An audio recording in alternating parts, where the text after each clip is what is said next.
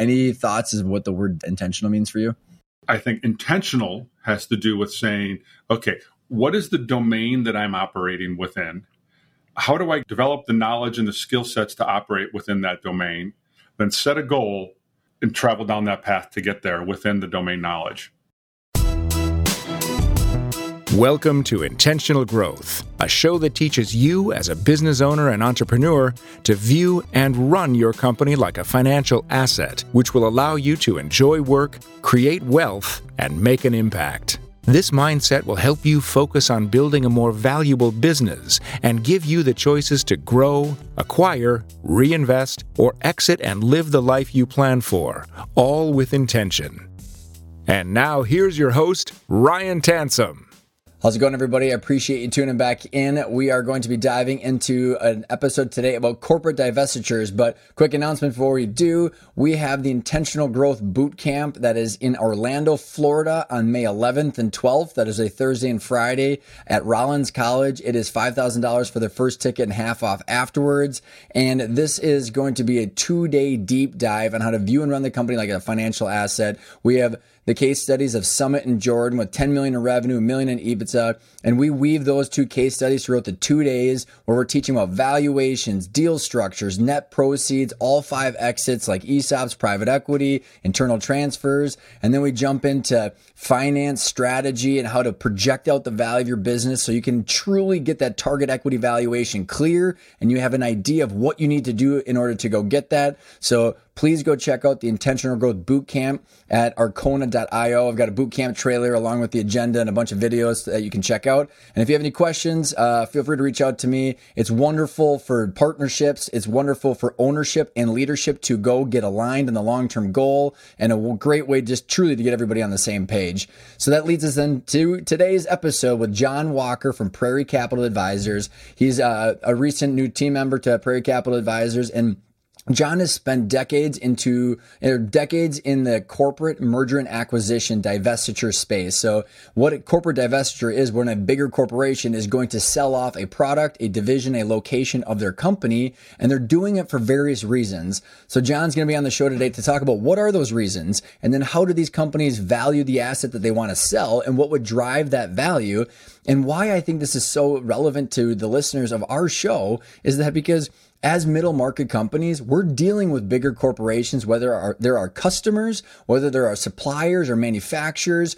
We deal with bigger corporations most often, whether we like it or not. And so if we know what's going on behind the scenes and we pay attention to the signals, we might be able to catch opportunities to buy a corporate divestiture, maybe at a good price, enhance your business, de-risk your cash flow, but also I think just paying attention to this stuff will help you understand what are the dynamics of these vendors, customers, suppliers, whatever it might be, because the M&A going on behind the scenes will most likely impact your relationship with them, whatever it is. So if you are not aware of what might be going on or why, then it's difficult to plan out your future strategies of the company. Again, I think the whole point of this is getting up here into what goes on, the conversations and the why. And John has got decades of experience to share with us. So I'm very appreciative of John, his perspective, and him coming on the show to share his story about the world of corporate divestitures and what that might mean for the rest of the privately held middle market.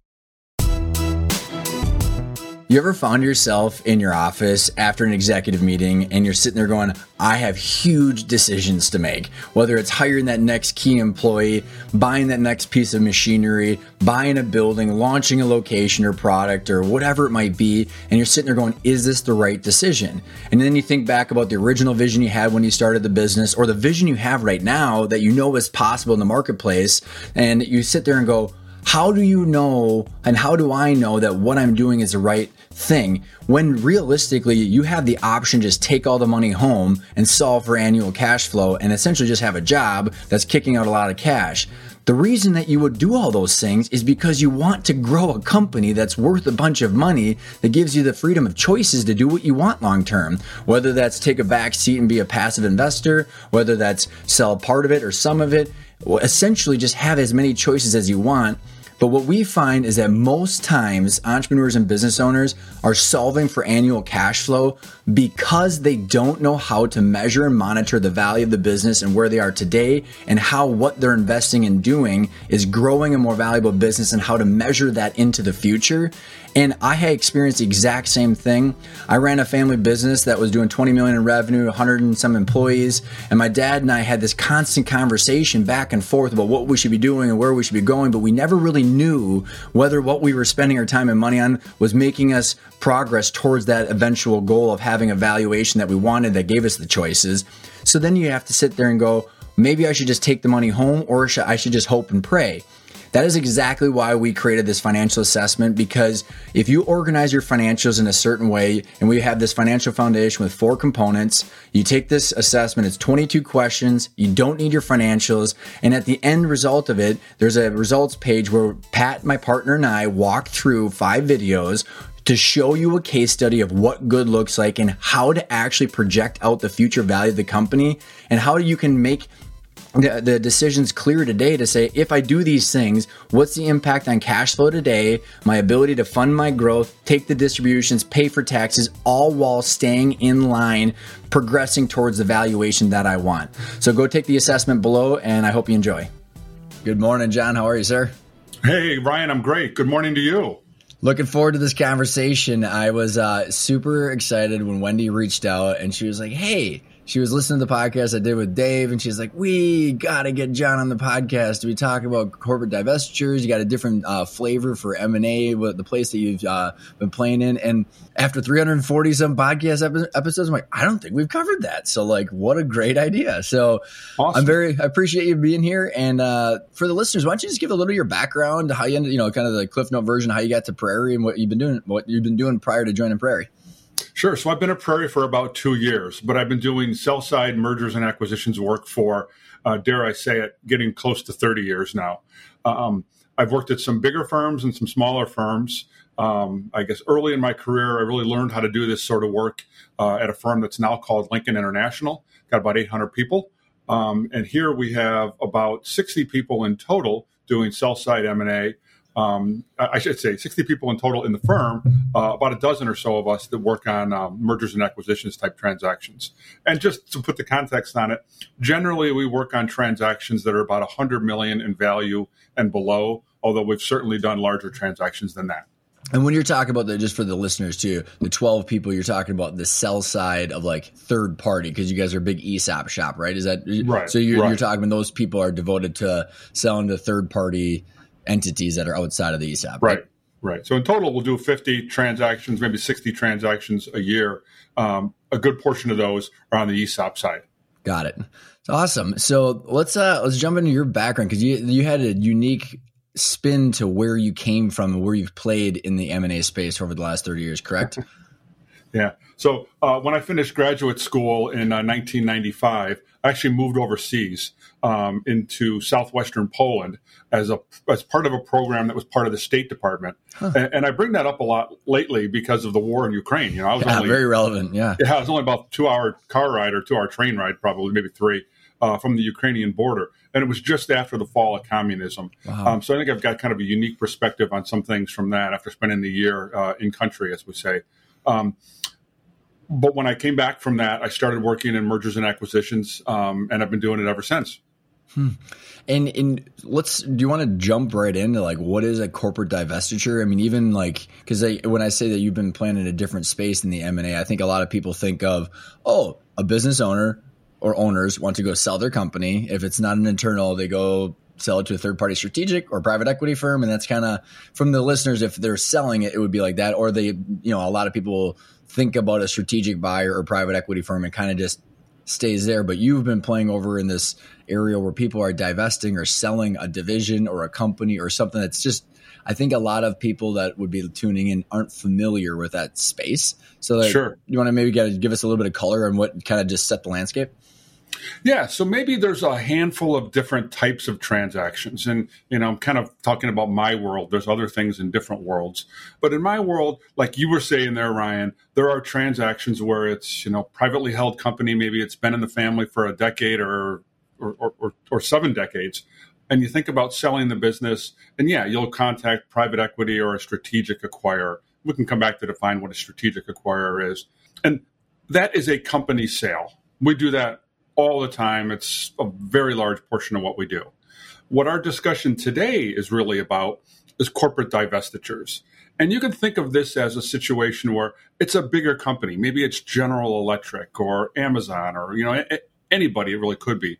And they have a business or a business unit or a product line within the company that for whatever reason, and we'll get into these reasons, they said, this isn't part of our core. We should divest this business. And that's what I mean by a corporate divestiture, where they're a bigger company's taking a portion of their business and selling it to a third party. That's awesome. And let's jump right into those reasons if that's the next logical route that you want to go. Because I think one of the things I'm hoping is that the listeners can get a peer into the mindset of these individuals and the stakeholders that are involved in this, because it's so outside of the peripheral view, or of the view. It's in the peripheral of a lot of the people that are listening in. So what are the reasons? Why would how do they come to the conclusion of we don't need this, especially when there's so much M&A activity going on where people are trying to acquire? How are they getting to those decisions? Well, what I first like to think about is, and I always want to step back and say, why do people buy and sell businesses anyways?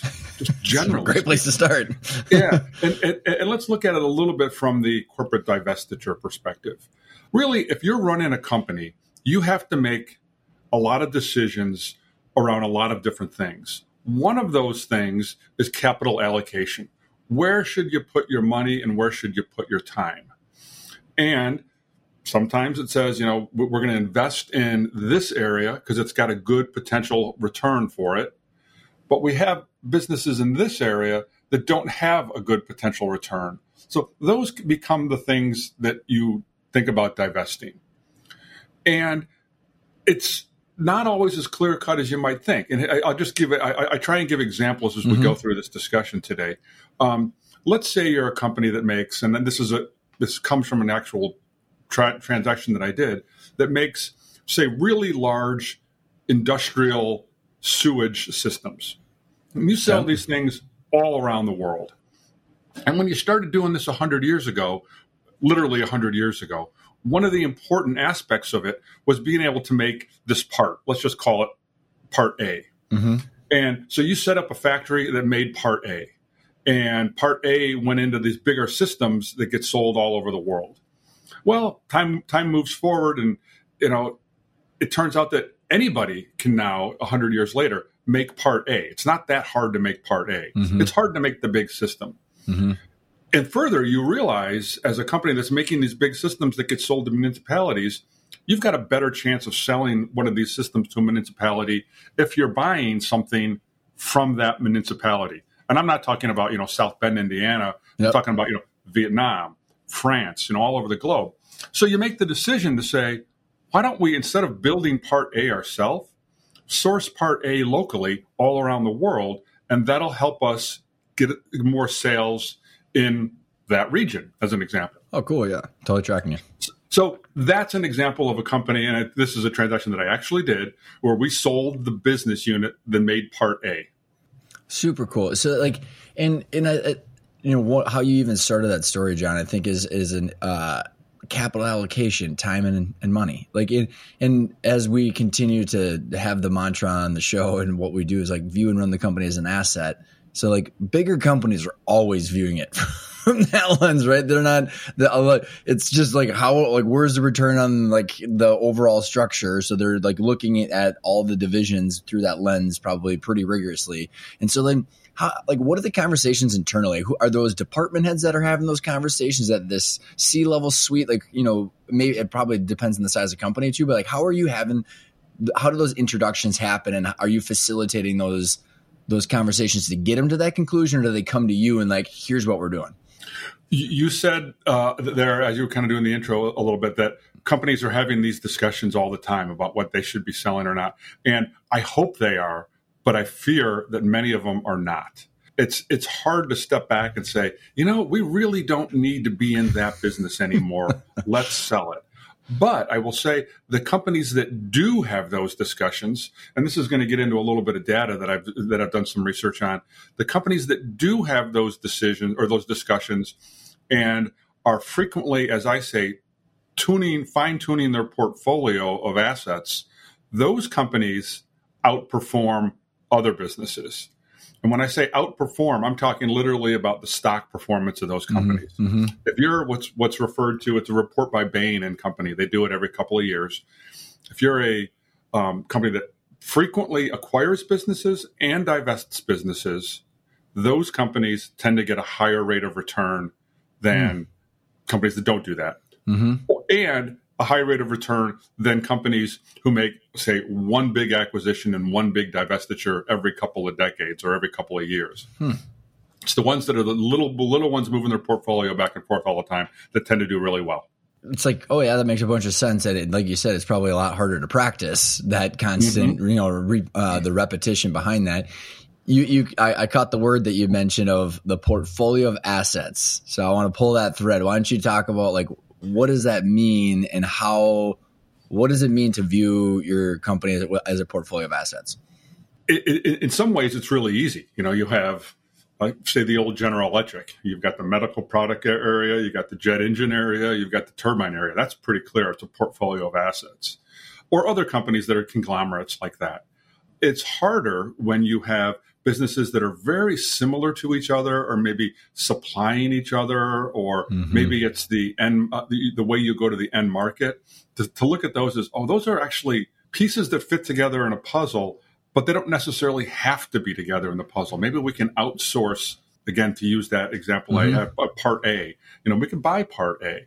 So I encourage executives to look at their business as kind of like almost a mutual fund. They're moving assets in and moving assets out based on what has a better or a higher expected rate of return. What's super fascinating, John, is like, I think a lot of people that I interact with in the privately held space get that concept, but it's very difficult for people to do that because of how the data is all muddied up together. Because like you say, okay, like when you talk about probably the contractual relationships with vendors, like you were saying, like inner company, like they're supplying, the suppliers or manufacturers, supplying it to the distributor, and like having all that clean and accurate to truly see what the hell's going on in that particular division to figure out even how to price accordingly. What do we need for this thing? And so I think it's interesting that like it'd be like, do you find that when you're having these conversations, that data is very clear because of the size of companies that you're working with, so they understand like truly how to separate those puzzle pieces? No, it's frequently very unclear.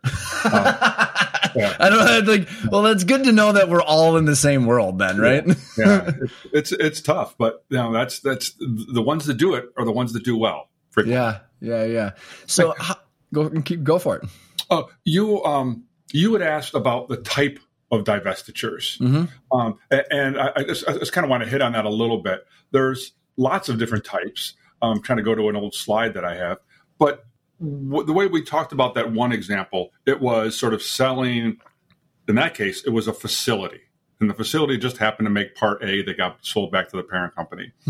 The facility could make different parts for different people, different companies, different customers, I guess you could call it. But there are situations where you've got big companies that do what's called a spin-out. And it's a type of corporate divestiture. And so maybe you're a big company that's got all kinds of divisions, and you're just going to sell one division. And it is and always was a standalone business. So could be a spin out. If you're a publicly traded company, you might just spin it out to your shareholders, but that's a different type of thing. There's the whole idea of product line divestitures, which is a little bit of what we talked about there, where it's part of the bigger business, but we don't want to be in that product line anymore. It could be like product line or a supplier, distributor. So business model and product line. It was the example, both of those, but it could be just a product line at the same time. Yeah, it could be just a product line. Yeah, maybe we're a food manufacturer and we just happen to have, a protein line of business, but we really want to focus on our vegetable line of business. So you sell the protein line sort of thing. And what else? Well, full business unit sales, as we talked about, sort of standalone type businesses. And the different reasons. I mean, when you're thinking about, I'm kind of going back to the reasons someone would do that. Obviously, like, hey, performance. Like your example is fantastic. It, like that kind of popped up of like, kind of like, yep, makes sense. I have, and maybe more, maybe a debunking. Like I see a lot of times where it's like stock manipulation where like, I don't know if that plays into it. We're like, hey, like we're this is going to be our profits or this is going on. We need to have this spun out and we can then write it off against another division or whether, because there's more like capital allocation and tax optimization too. I mean, I don't know how often that plays into a factor, maybe not at all. I mean, I've just come across a couple of stories that I've heard like that. The honest answer from my perspective is I don't see that. People don't say, hey, we need to divest this so we can write off some taxes. We don't tend to see that, and we don't tend to be part of that discussion. Maybe a little bit related to it is we are very much I shouldn't say involved in the discussion, but involved in the transactions where maybe a company got way too much debt.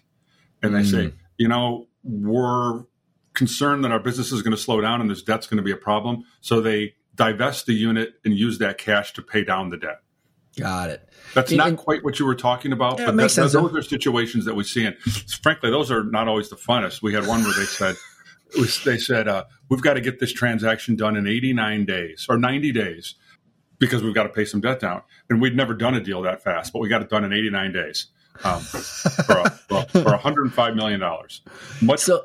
Go for it. Much rather take, 6 months and do it right. And, but it worked for everybody in that case. I can only imagine some of the conversations during that process. But why that was super helpful, John. So like one of the things that we talk a lot about is Dave Deal, when him and I were on about the last episode, it was like growing intrinsic value based on the risk of the cash flow. It's like something that a company can control. And then when you're selling the business, valuations will, go way up or down depending on the purpose of the deal. So like starts at that financial valuation, but it might get a strategic premium because of whatever reasons or a discount because of whatever reasons. But part of that process, John, is like for the seller to understand why the buyer wants to buy your company. Or why they want. And so like one of the things that I think is fascinating is that you talk about that debt situation with that, the big corporation, or they're divesting it for the reason you talk about in the case study. It's very, I find it hard. I find it that people have a hard time. Like what's the enormous spectrum of reasons that this deal is happening?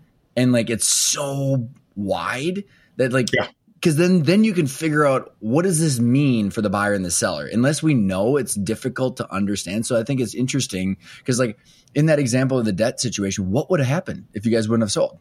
So what did the actual sale to them mean because of that circumstance? Well, it could have meant a couple of things. The lender to that parent company could have put them in foreclosure and, closed the business down. Or at least called the loan, which would have been a big problem for them. I suspect they wouldn't have done that. They would have worked with them to try and find a way out of it, but they didn't.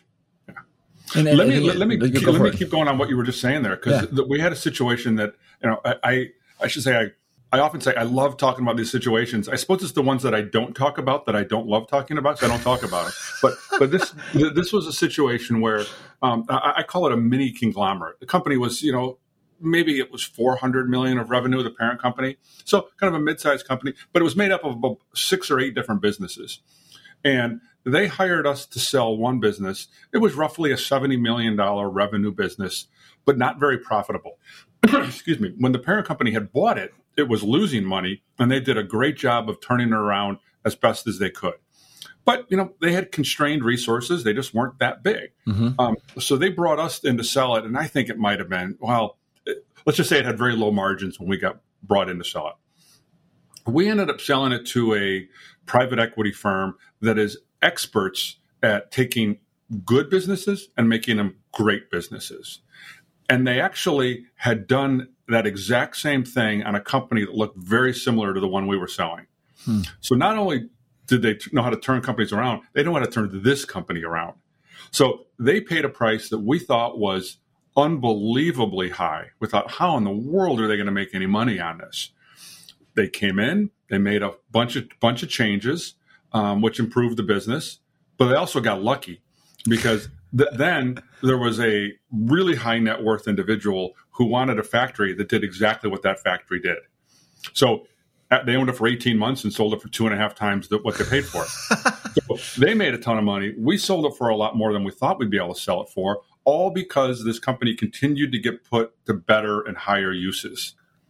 Super great story. And I think like the theme underneath that is there's the purpose of the deal that is on top. Like it's like this, it's part of the recipe when you have this intrinsic financial value, but then depending on who's owning it and running it, they can do different things with it, which will make more sense for each individual owner. And what I think is super interesting about all like these type of conversations too, John, is when we were having our kind of our prep call is like a lot of the listeners in here, their company works with divisions of these bigger companies too. So some of the things that you and I had talked about is like, first of all, it's important to know what the hell's going on with your suppliers or manufacturers or customers who you're working with, because I think a lot of times like all of those things that we're talking about from conglomerates and buying and selling the M&A of the portfolio businesses, you know, a small business might only work with their customer or their suppliers. They don't know what's going on at the C-suite of these companies. Mm-hmm. So their interaction with their clients or vendors are impacted by those discussions, even though they might have a ripple effect down the road of how that all shows up. So that's the first comment. The second comment is that when you and I were talking prior to this, is like there might be an opportunity for a privately held business to be at the buyer table of these two to take their company to the next level too. Yeah, absolutely. And they might be the ones that are nimble and know how to fix things and make things better, or have the time and inclination to go into new markets with the assets that the old company had but wasn't using in those areas. Yeah. So who are the different types of buyers typically then? So you mentioned a private equity firm, but who are you, like, where are you finding buyers for these divestitures? There are, in the general answer to your question, so outside of private equity or outside of corporate divestitures, I look at the world really as having two types of acquirers for businesses. And maybe it's simplistic, but then there's subtypes within there. The two types being financial buyers, which are either a private equity firm or a high net worth family mm-hmm. office, let's call mm-hmm. it. In other words, they're buying the business primarily for a financial return, primarily, not exclusively. And then there are strategic acquirers. And I define strategic acquirers as operating companies that are looking to operate more companies. Mm. And I did it that way very generally because a strategic acquirer might be in exactly the line of the business you're selling, or it might not be. But I still think of them as strategic acquirers. Mm-hmm. It's not exactly right, but the Washington Post I saw once bought a heater company. And I thought, why in the world did they do that? But I never did figure out why. But they did. Because businesses make money, man, and they grow in value. And I'm assuming that there was some sort of like, hey, more EBITDA, more share price value growth, and whatever it might have been. I might be off on that a little bit, but you'll see these oddball acquisitions. But I still consider them strategic acquirers. Got it. So yep. But let's come back to private equity. You said what kind of buyers or what are the different types of buyers? Private equity 30, 40 years ago was kind of the boogeyman, and it was the Wild West. I want to be really clear in all the discussions I have, this one included. Private equity buyers can be some of the best buyers of businesses out there. They're very professional. This is the world they're in. They know what they're doing. They value their reputation, and they've frankly got a lot of money to put to work. But even more importantly, or maybe as importantly, private equity firms have realized over the last few decades that they're not going to make money through financial engineering. And they're not going to make money just by cutting headcount and cutting expenses. They come in, even as much as a strategic acquirer probably, and they say, we're going to buy a business and we're going to do things to make it better. And that's not a indictment on the previous owner that they didn't do those things. They were just busy doing other stuff maybe. Or even a perfect handoff. I mean, like you can get to a point where like an owner just says, I've done everything to this point that should have been done, but I'm just done. Like, here's the baton. I mean, it could just be that simple too. Yeah. Now, this example that I'll run through here isn't a corporate divestiture. It was a private company sale, but it's a good example. Again, this was a privately held company. The guy literally started the company in his garage. I mean, it was actually started in his garage with one piece of equipment making this medical device component. So just a little $12 component that goes into a $40,000 device. Yep. But if you don't have that component, you can't sell a $40,000 device. So they had one factory. They graduated from the garage, had one factory, and it was in California, not far from a earthquake fault. And when we were talking to the buyers, they said, well, how do we get more business with our big customers? And, the Medtronic, the Boston Scientific, those companies.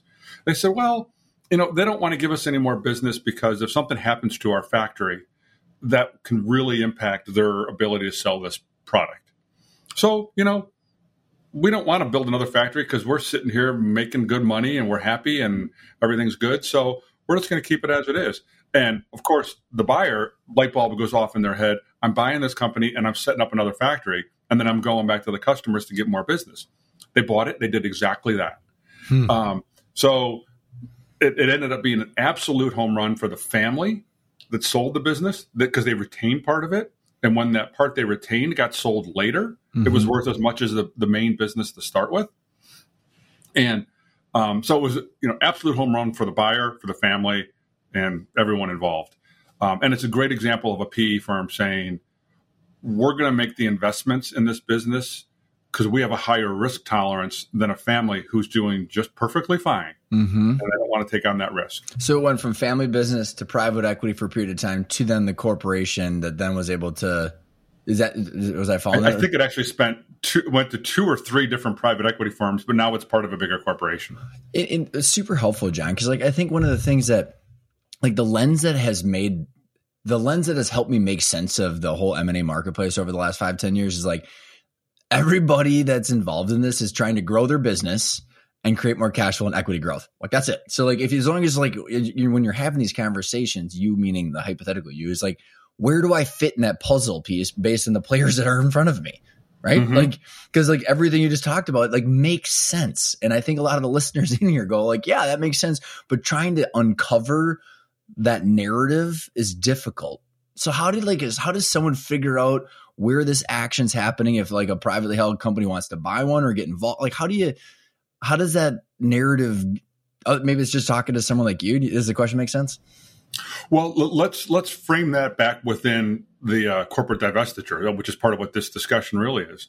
It is incumbent upon the executives, and we could be talking executives of $100 billion or $50 billion companies or $100 million companies to say, are there aspects of our portfolio of businesses that we should consider divesting and other things that we should consider acquiring? Now, that's really hard because they're busy making decisions about personnel in the last couple of years, how to operate during a pandemic, real estate, all these different things. But I would say this is one of the things that also needs to be on your plate as an executive. If you're unsure about the ability to, can I get this thing sold? Ask somebody. Ask us. We'll be happy to talk to you about it.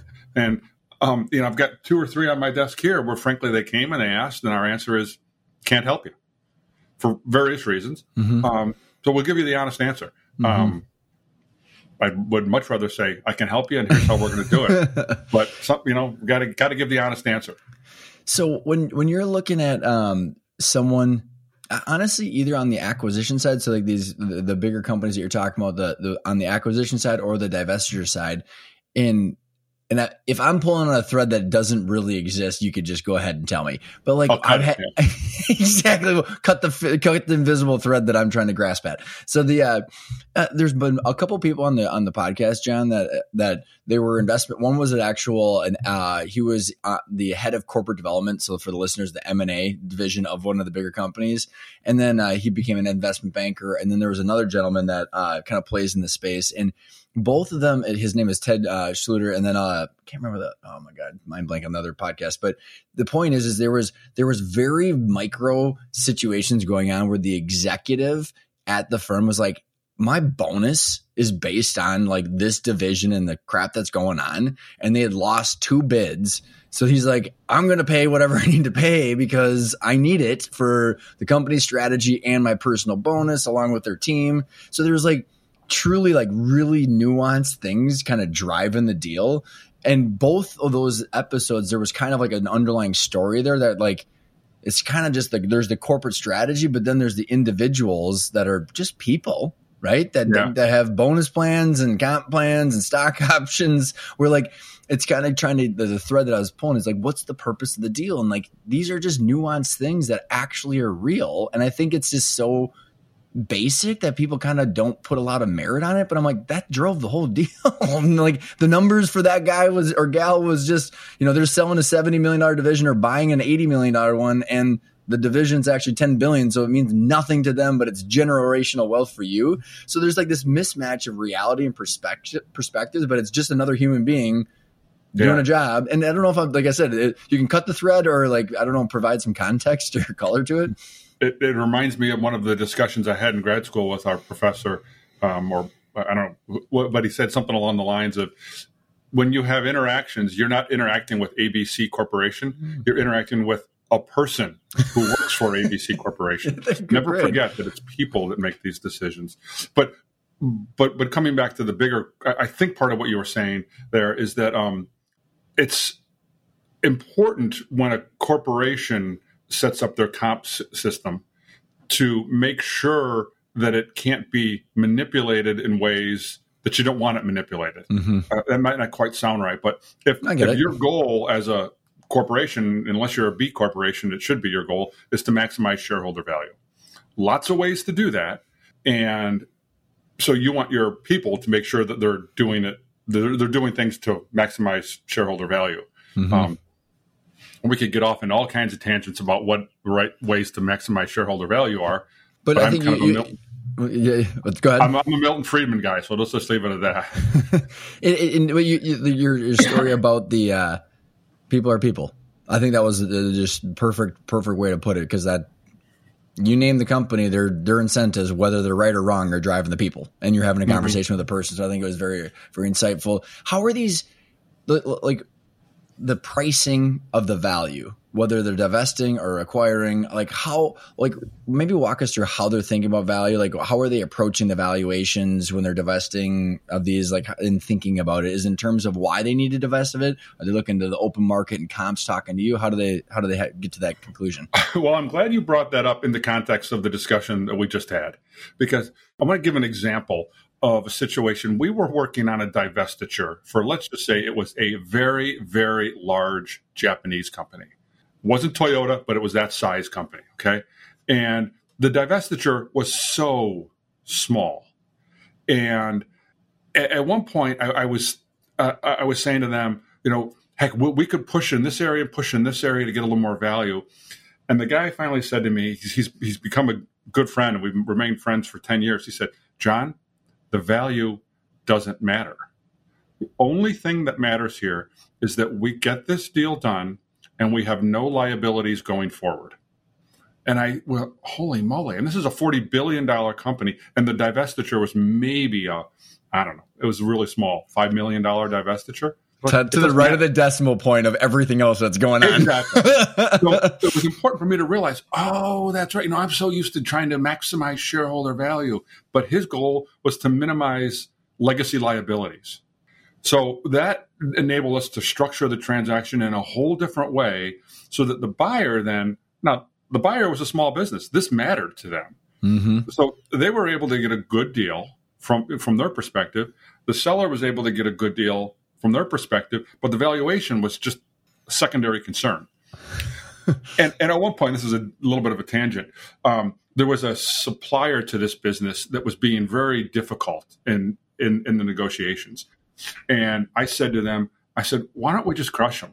We can tell them they're cut off. We're going to go somewhere else and supply, and buy this stuff. They said, here in Japan, and I might have this a little bit wrong, and I don't mean to put an entire nation into one category, but he said, we live on an island, and it's pretty crowded here because a lot of our island is mountain. You can't live there. So it's important for us that we learn to have harmony and kind of get along with each other. That's Japanese culture in general. I'd say that's from what I've experienced. He said, we're the lion here, and they're a little rabbit. We could just swat them if we wanted to, but that's not the way we want to operate. So anyways, important. That's kind of my example of important to know what the people making the decision really are looking for. which is super helpful. So again, I think as I'm continuing to track this conversation, is the nuances are so important to understand really what is the purpose and the intentions of everybody at this deal table. So if someone, maybe here more of a general question, how many out of the deals that you do, John, are super nuanced like this, is how they're pricing these versus like discounted cash flow, market comps? All of them are super nuanced. All of them. So helpful, John, because again, it just continues to like, because here's the philosophy I keep preaching is, if it's a financial value, you can almost pre-engineer the valuation if your expectations are in line. But if you're going to whether for your ESOP division, right? People can grow value, sustainable, predictable, transferable value. They can monetize the asset, and it's a financial value, like you said, like a financial buyer. And then you have the third party sales, and it's like, it's all in the nuances. There is a financial value, but the nuances are so darn important in that conversation. Otherwise, you're kind of like mismatched for the conversation of how to even determine that value. Well, as we say, we let the market determine the value, but we give the market the information it needs to determine the value from their perspective, which is also to say we push them very hard to come up with their best offer. What are these corporations looking at for like deal structures, John? Is it like give me all cash? Because I'm assuming a corporation doesn't want an earnout or something like that. So like what are the typical deal structures? I'm going to come back to that question, but I want to kind of give an example from a discussion I had last night with somebody. And this is important, where it's really understanding what the buyers are looking for and the sellers are needing to achieve. This is a real estate question, so it's not a deal question so much, in my world. But this company was looking to get out of their lease. The spot just didn't fit them anymore. And they realized, wow, that's $1 million payment we have to make to get out of this lease early. And they're like, it's tax deductible. Let's go ahead and do it. And like the next day, they get a phone call from this big company whose name everybody would know that says, we're looking for some more space, and you've got exactly what we're looking for. We'll pay you $1.5 million to take over your lease. And they're like, okay. So it's important to see what all the different perspectives are out there. Uh-huh. And before that, I mentioned that all deals are nuanced. Earlier in this discussion, we talked about the company that was over levered. They had too much debt. They needed to get a deal done to pay down the debt. Mm-hmm. That had to be an all cash deal at close, mm-hmm. and it had to be done with a party that we were confident would have the cash at close. So pretty straightforward there. Mm-hmm. The small Japanese divestiture that I talked about, again, money didn't matter to them. Because it was the liabilities that they wanted to get rid of. So I'm assuming they wanted to sell the stock, get rid of that entity or whatever the hell was going on so they could limit their liabilities was the main concern. Yeah. So I had this whole structure all talked about where it was going to be, an earn-out based on EBITDA or revenue growth and all these kinds of things. And they're like, just go back to them and find out how much cash they have available and we'll take it. So for them, it was, it had to be all cash, but it had to be done with no liabilities. Right. So go ahead. Corporations usually want cash. I was going to say, man, I can't imagine a division of a bigger company being like, hey, we're going to do an earn out with this and that and getting all pretty. They're like, no, this has got to be pretty straightforward. Just my thought, or maybe a seller financing if possible. I mean, I don't know if you see that. Yeah, on the bigger deals, again, we work on call it $100 million and below. Sometimes it's bigger than that, but in that range. Mm-hmm. On those, you tend to not see a lot of structure. Structure meaning earnouts or seller mm-hmm. financing or something like that. But on the bigger deals, you do see that sometimes. Maybe I think it was GE sold a division. I'm losing track of it, but they retained 48% ownership of the division because the buyer just couldn't afford to buy the whole thing. So that's the way they structured it. Super cool.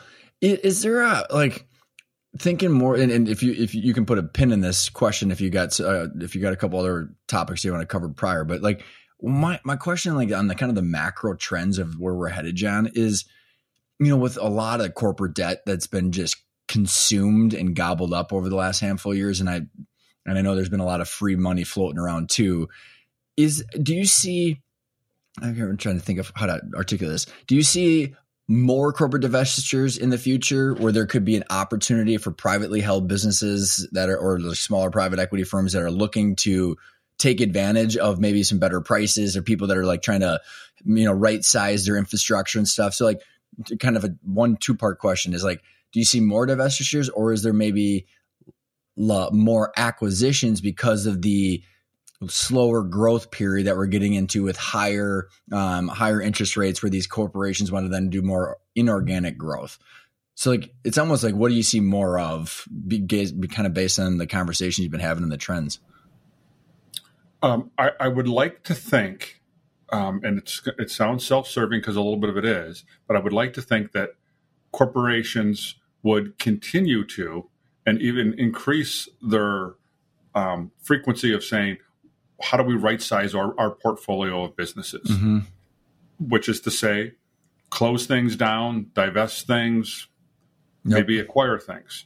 That comes back to the whole discussion at the beginning of viewing your company as a portfolio of assets, that you have to manage that portfolio and be investing in things that have a high rate of return, or at least a higher rate of return than your cost of capital, and be divesting things that have a lower rate of return than your cost of capital, or things that occupy a lot of your mind and people, and you just don't have time for that.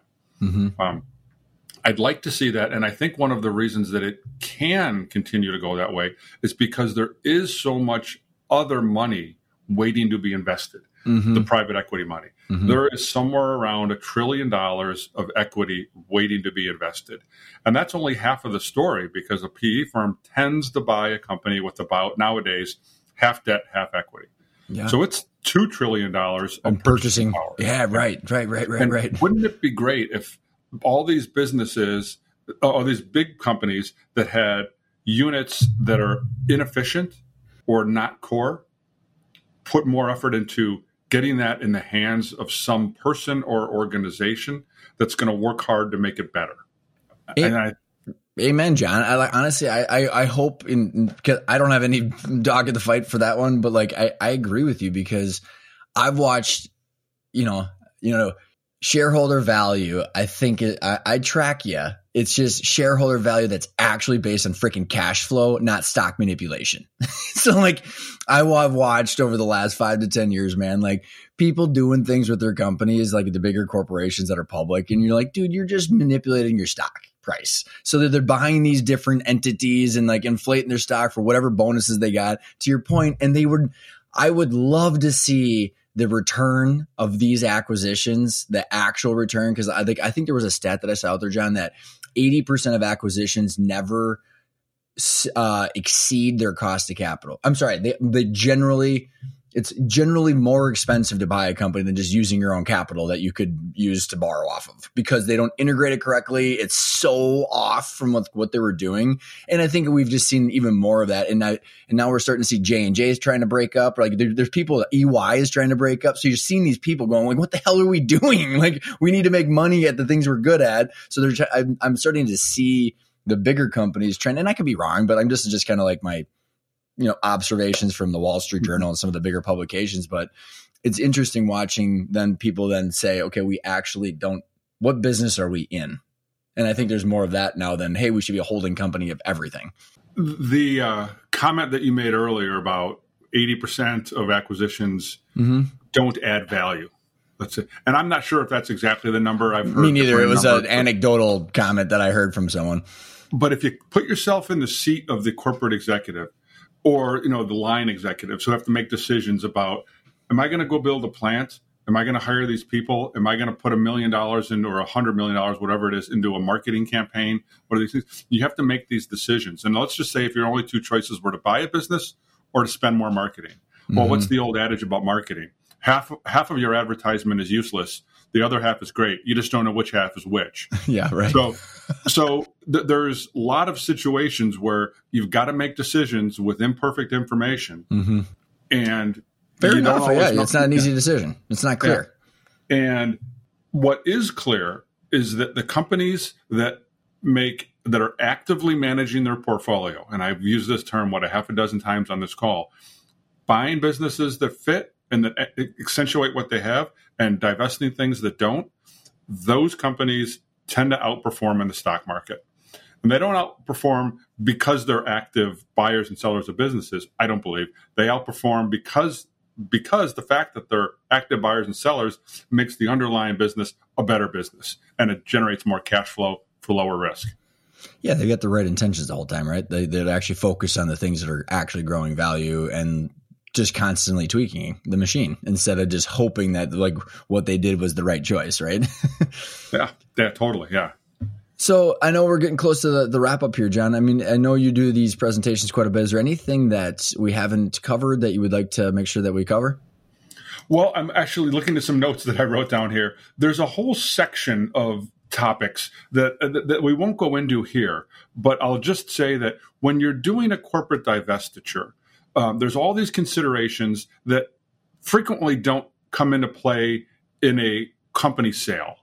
So if you're going to do a corporate divestiture, make sure you have a team that is knowledgeable about the specific things that happen within a divestiture.